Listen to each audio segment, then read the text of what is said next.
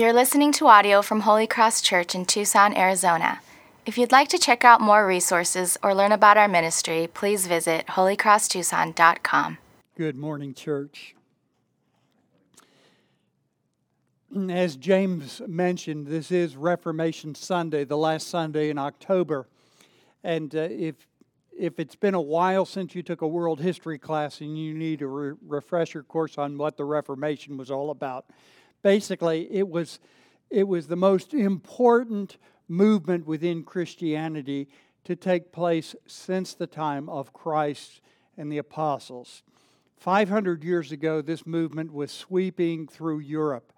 The church of the day had become so corrupt and so institutionalized that people were, that basically, at least to a large extent, the gospel had been lost. And during the Reformation, it was rediscovered, and it's summarized in the 5 solas, or the 5 alones of the Reformation. Scripture alone, that's our authority, right? Not popes, not councils, not anything else, Scripture alone.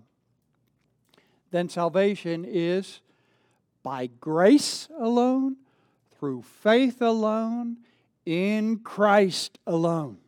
Okay? And then lastly, because it's all of God, then the last alone is this: to God alone be all the glory. So this is the message of the Reformation. And as we look today at God's Word, I want us to focus on one of those alones, and that is that our justification or our salvation is in Christ alone. If you have a Bible, I invite you to open it to the book of Romans, the letter to the Romans. And today we will be looking at Romans chapter 3, beginning in verse 21. And follow along in your Bible or on the screen as I read. This is the Word of God. But now the righteousness of God has been manifested apart from the law, although the law and the prophets bear witness to it. The righteousness of God through faith in Jesus Christ for all who believe. For there is no distinction, for all have sinned and fall short of the glory of God, and are justified by His grace as a gift, through the redemption that is in Christ Jesus, whom God put forward as a propitiation by His blood to be received by faith. This was to show God's righteousness, because in His divine forbearance He had passed over former sins. It was to show His righteousness at the present time, so that He might be just and the justifier of the one who has faith in Jesus. We live in a very credential-conscious society. If you want to vote next week, you'll need to be able to produce the right credentials. If you expect to be accepted at the U of A, you need the right credentials. If you want to get into a military installation, you have to show the right credentials. I travel a lot internationally, and every time I come to a country, I have to show my visa and my passport. And if I don't have those right credentials, I'll be turned away. I mention that because there is a credential required to enter heaven. And that credential is righteousness. Righteousness is what you need to enter heaven. You see, Judgment Day is coming. The Bible says that man is destined to die once, and after that, the judgment. And in Matthew 25, Jesus describes that judgment. He speaks of the unbelievers, and as he speaks of them, he says, they will go away to eternal punishment, but the righteous to eternal life. You see then that righteousness spells the difference between enjoying God and the blessings of heaven forever and suffering punishment of separation from God for eternity in hell. And the Bible goes on to explain that the kind of righteousness that is required is a perfect righteousness, an absolutely perfect righteousness. There's nothing relative about this righteousness, okay? That's so important to realize because we are so used to comparing ourselves with other people. The Bible says about these so-called apostles, when they compare themselves with themselves, they are not wise. And sometimes we too are very unwise. We can compare ourselves with other people, and I can always find people that make me feel good about myself. Well, I have it together more than that person. Or I might compare myself with another person who makes me feel real inferior. It's like, whoa, I've got a long way to go. But you see, the Bible gives us the standard of Jesus Christ. He is the only one you need to compare yourself to. You need to be as perfect and righteous as Jesus Christ in order to enter heaven. And that's what God requires, perfection. It's not as if He weighs on the scales and puts our good deeds on one side and our bad deeds on the other. And if the bad outweighs the good, we go down. And if the good outweighs the bad, we go up. That's not how it works. What we need is absolute perfection. And you say, well, nobody's perfect.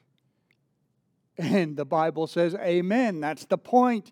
Paul has just spent 3 chapters almost in the book of Romans explaining what he summarized in verse 23 here. All have sinned and fall short of the glory of God. There is no one righteous, not even one. So you see the problem. You need righteousness to enter heaven, but you have no hope of procuring that righteousness on your own. Isaiah the prophet wrote, all of our righteousnesses are like filthy rags. You know, sometimes we think maybe all of our sins are like filthy rags, but all of our righteousnesses must please God a little bit. But that's not what he said. The best that we can do, the best that we can offer is still tainted and dirty and polluted in God's sight. All of our righteousnesses are like filthy rags. Now, before the time of the Reformation, a key figure in that movement named Martin Luther was a monk in a monastery.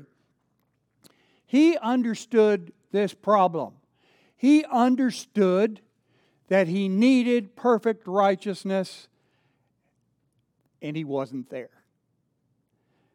And so as a result, he spent very much time, literally hours each day, confessing his sins to a priest, trying to think of the least little way he may have failed to live up to God's perfect standard.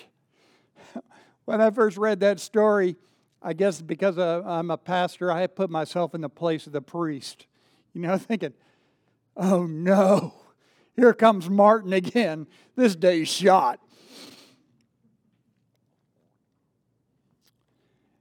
And as Luther would get there, he'd be there hours, confessing every little thing. And one day, the priest that was hearing his confession got so tired of it, he said, Martin, if you're going to come in here and spend hours confessing every day, go do some sin worth confessing.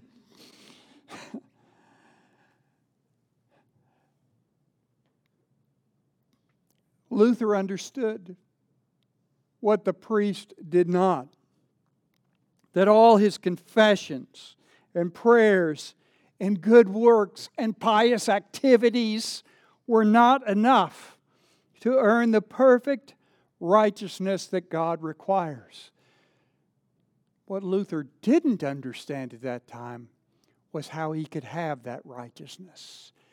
And one of the the glories of the study of the Reformation is how he did discover that. He was teaching this very book of Romans at the University of Erfurt in Germany.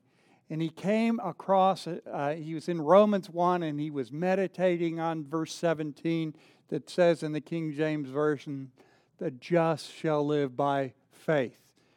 To render it more in contemporary language, what it means is the one who is righteous by faith shall live. And it dawned on him. It dawned on him, and it wasn't just dawning on him, but it was the Spirit obviously revealing to him that the righteousness that he needed was not something that he could deserve. He called it an alien righteousness because it had to be a righteousness outside of himself. I know we think of aliens, like science fiction things, but it just means outside of yourself.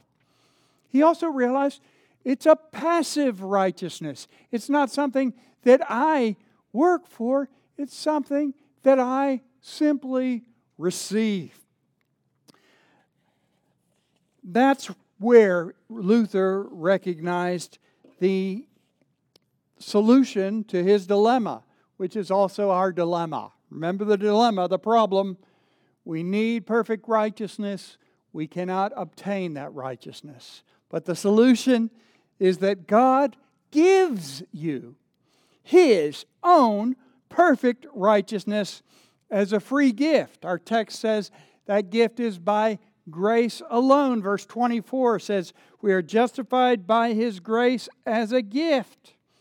And then it goes on to say, to be received by faith. There you have your faith alone. And then it goes on to say, it's in Christ alone, in these words. Through the redemption that is in Christ Jesus, whom God put forward as a propitiation by His blood. God does all of this through our justification. And I want you to see a definition of justification. If we could flash it up on the screen, please. This is from a Reformation document called the Westminster Larger Catechism. And because it's so old, that's why the English is old, but bear with me as we read it.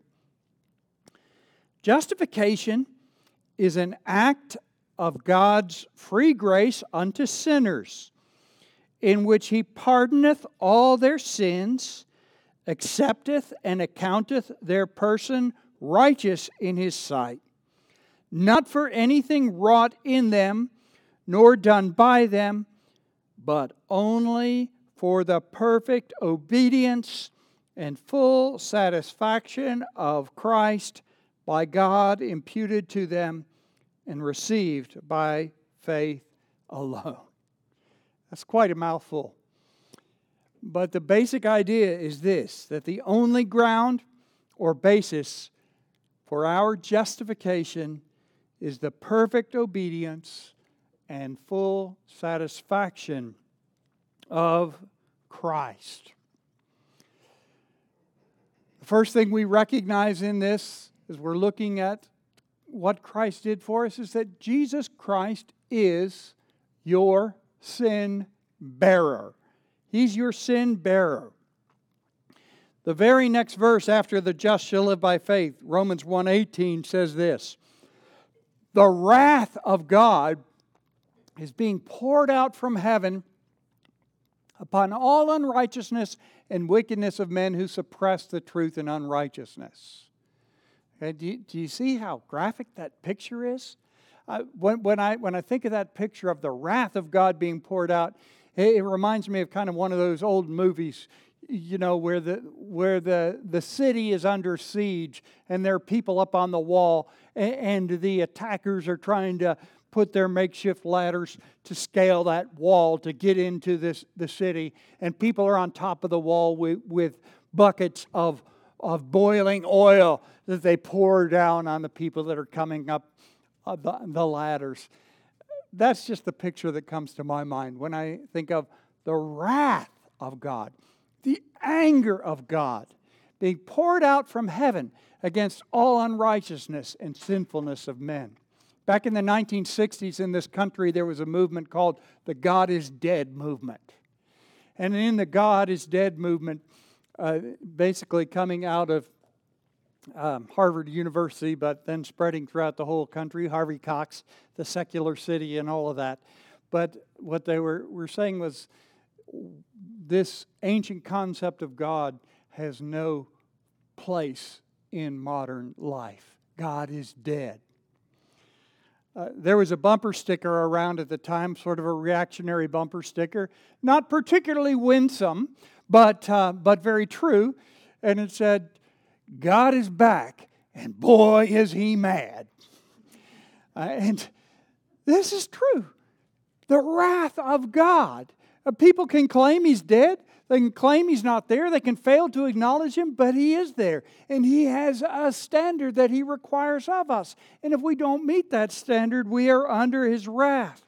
Not only are we under his wrath, but we're also under his curse.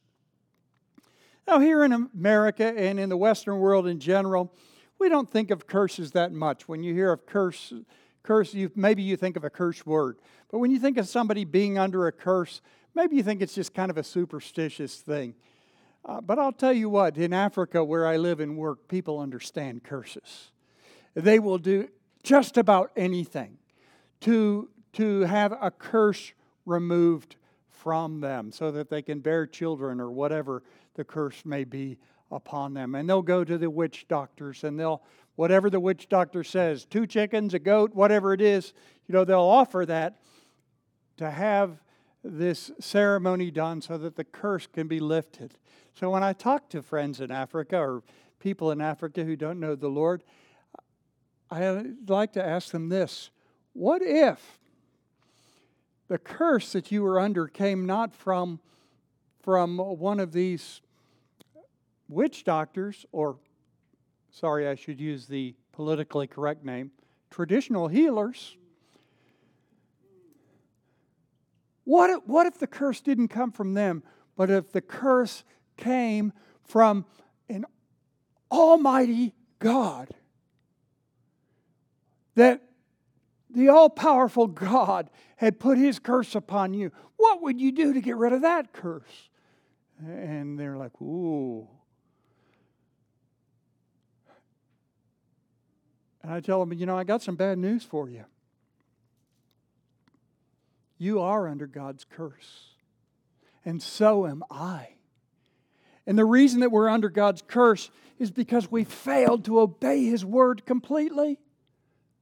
The Bible says, "Cursed is everyone who does not continue to do everything written in this book of the law." If you haven't obeyed God perfectly, you're under his curse. What will you do to remove that curse?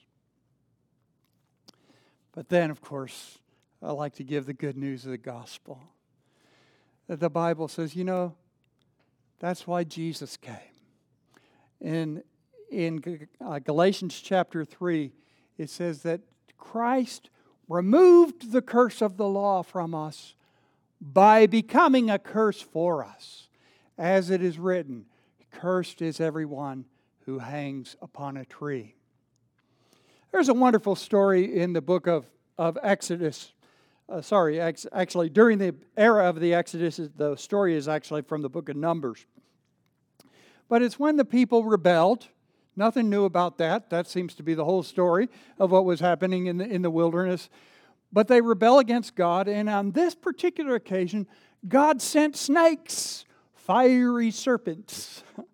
And these venomous snakes would bite people and they'd die.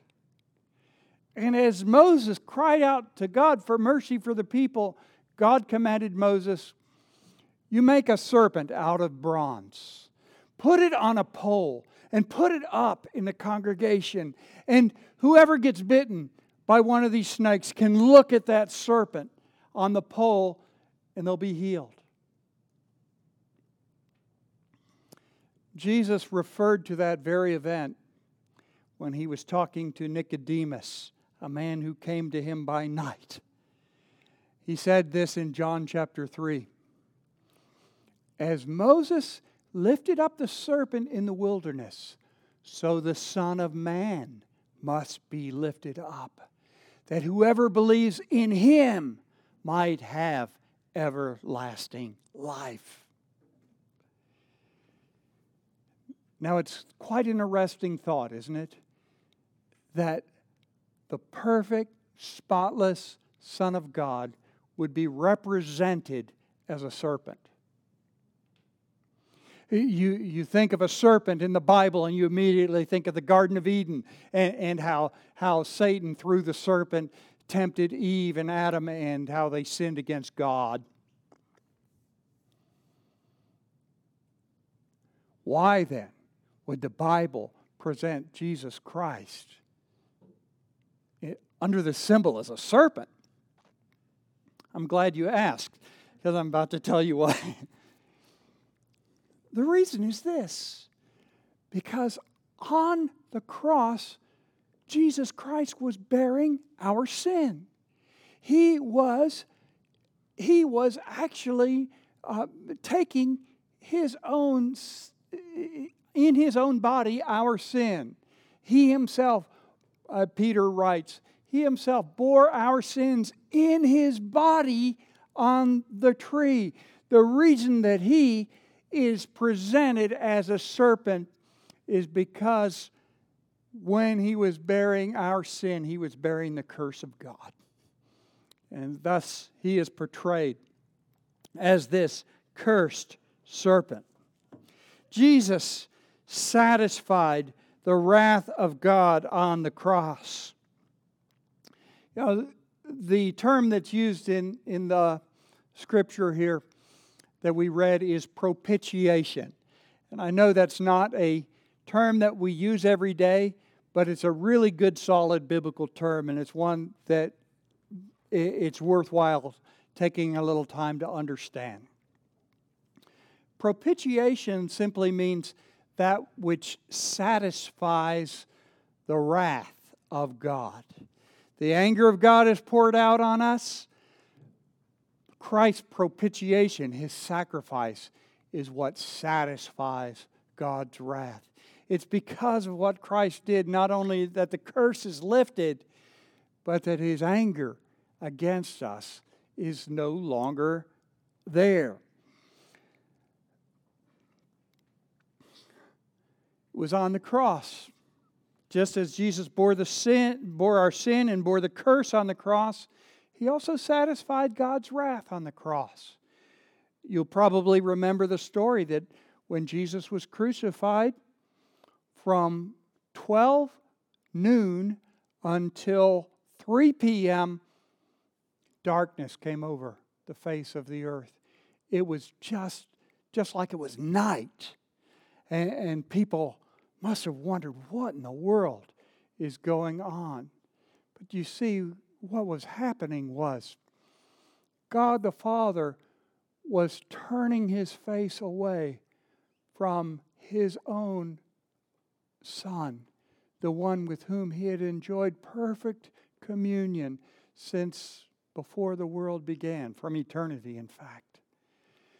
Now, as our sin bearer, God, whose eyes are too holy to look upon iniquity, turns His face from His Son. That's what Jesus was talking about when He cried out from the cross, my God, why have you forsaken me?" Toward the end of those 3 hours, just before He died, Jesus uttered the words, "It is finished." And when He said those words, in Greek, one word, tetelestai, but when He said it "it is finished," what He was saying is that it's done. It's paid in full. God's wrath is fully satisfied. His justice, the demands of His justice have been fully met. The debt has been fully paid. There's nothing else to do. Now, all Christians recognize, all true Christians at least, recognize that Jesus Christ is their sin bearer. But many do not realize that Jesus Christ is also their righteousness giver. Their righteousness giver. And I mention this because I didn't recognize it for a long time, that Jesus Christ was my righteousness giver. When I was in Sunday school as a kid, I learned this definition of justification. Justification means that God treats me just as if I had never sinned. Okay? Now, there's truth to that, but it doesn't go nearly far enough. Let me explain. This whole idea of justification really has to do with the idea of accounting. Okay? Sin in the Bible is often pictured as a debt. Forgive us our debts as we forgive our debtors. It's talking about our sins, right? Debt. We owe this tremendous debt to God that we could never pay. Now, if we see Jesus only as our sin bearer, if we see justification only as forgiveness, that is, wiping out our debt, that brings us back to a zero balance. But what we need is not a zero balance. We need the perfect righteousness of Christ, right? So really what justification is not simply wiping out our debt, it's giving us the righteousness of Christ. And so if I could update the Sunday school definition of justification, could I say justification means that God treats us just as if we had always been as perfect as Jesus himself. That's the idea. Too many Christians think that, yeah, Jesus died for my sin, but now it's up to me. No. It is the righteousness of Jesus Christ. He is your righteousness giver. On New Year's Day of 1937, a great Bible teacher by the name of J. Gresham Machen died. He met his Maker. My wife would say he would have lived longer if he had married. He was only in his 50s. Shortly before his death, Machen dictated a telegram to his friend and colleague, Professor John Murray. And the words of the telegram were short and sweet. They said, "I'm so thankful for the active obedience of Christ. No hope without it."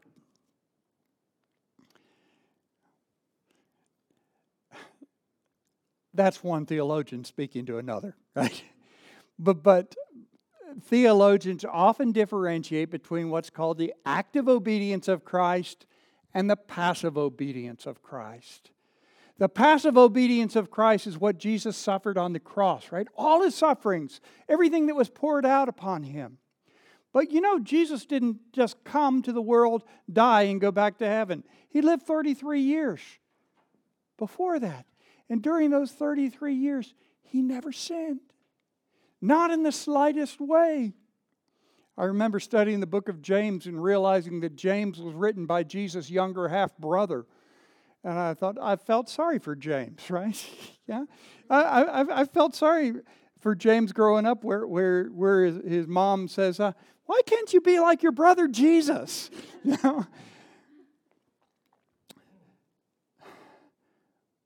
His active obedience was that he perfectly kept all of the demands of God's law, and he did it for you, and he did it for me. This is what Machen was talking about when he said, "I have no hope apart from the active obedience of Christ." The question then is, how is it that we receive this righteousness? And we've already mentioned that it is a gift that's received by grace through faith alone. But I want to focus on the term in the Catechism, again, that accounting term that says, by God imputed to them. This righteousness is imputed to us by God. Imputation, again, is an old-fashioned word, but it's an important word. It means either crediting to someone's account or charging against someone's account, depending on the context. And what I want you to see here as our final point is that justification involves the great exchange. Your sinfulness for Christ's righteousness. If you could take our debt analogy again, we have this tremendous debt of sin. In forgiveness, Christ wipes out the debt. But in justification, God imputes to our account, credits to our account, the perfect righteousness of Jesus Christ. That's what the Bible means when it says in 2 Corinthians 5:21 that God made Him who knew no sin, Jesus Christ, to be sin for us, that we might become the righteousness of God in Him. He takes our sins. He gives us His righteousness. You'll never find a better deal than that one. Saul of Tarsus, like many people of his day and age, thought that he could please God by his own good works. He's the one who later became the Apostle Paul, by the way, in case you're wondering. But he challenges us in Philippians 3 to compare our spiritual resume with his. Our spiritual, we would call it in Uganda a CV. Our CV with his. He says, I'll paraphrase here. He says, I was circumcised on the 8th day. That's the way it was supposed to be. You may be circumcised. Were you done it on the 8th day, the way the Bible requires? Of the people of Israel. Don't see many Jewish-looking people here. And of the tribe of Benjamin. Oh, by the way, that was the tribe that the first king came from, and his name was Saul. My name's Saul. Saul. Get it? He said, concerning the righteousness that comes from the law, faultless. He did everything that everyone, even the most rigid Pharisee, expected of him. In fact, he was a Pharisee of Pharisees. Concerning zeal, persecuting the church. But then he tells you, when he found Christ, what he thought about that spiritual resume. He says this, but whatever was to my profit, I now consider loss for the sake of Christ. What's more, I consider everything a loss compared to the all-surpassing greatness of knowing Christ Jesus my Lord. Philippians 3:9, continuing that same passage, he says, I want to be found in Him, not having a righteousness of my own. Let's illustrate it this way. If I let this little bookmark, it looks so sweet. It says, God bless you. And maybe if we let this represent Saul or James or John or Bruce or any of the rest of us, you might have the prettiest bookmark in the world, and you might think, wow, God has to accept that one. God will really accept that. Mine doesn't look plain like other people's. Mine looks great. But realize that this represents our whole record. And when God looks at us, all of these things that we think are our righteousnesses are an abomination in His sight. That's what Paul came to realize. So he said, I want to be found in Him. Let the Bible now represent Christ, okay? I want to be found in Him. Not having that righteousness of my own that comes from the law, but that which is by faith in Christ. The righteousness that comes from God and is through faith. And now Paul realizes that as God looks at him, He no longer looks at his record, however flawed that record is, but he sees Christ. And Christian, when God looks at you, He no longer sees your record, but He sees the perfect righteousness of His Son, Jesus Christ. That's what we were singing. The words went something like this: when He will come with trumpet sound, oh, may I then in Him be found, dressed in His righteousness alone, and faultless stand before the throne.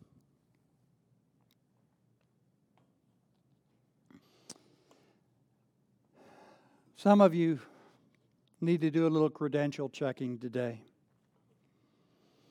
You need to realize that what we mentioned, that Isaiah said that all your most righteous deeds are as filthy rags in God's sight. No matter the good deeds that you've done, you stand spiritually naked and absolutely credentialless as far as being able to earn God's favor or His blessing. But if by faith you will come to Christ and receive the remarkable gift of His righteousness, He will give you His perfect credentials. He'll give you, as it were, a blood-stained certificate that says, paid in full. And He will outfit you with the perfect white robe of His righteousness, so that when the time comes for you to enter heaven's gate, you can know for sure that you have the credential that's needed. Don't dare to present anything less, anything else, anything other than the perfect righteousness of Christ. It's the only thing that'll get you through. It's the only credential that God honors.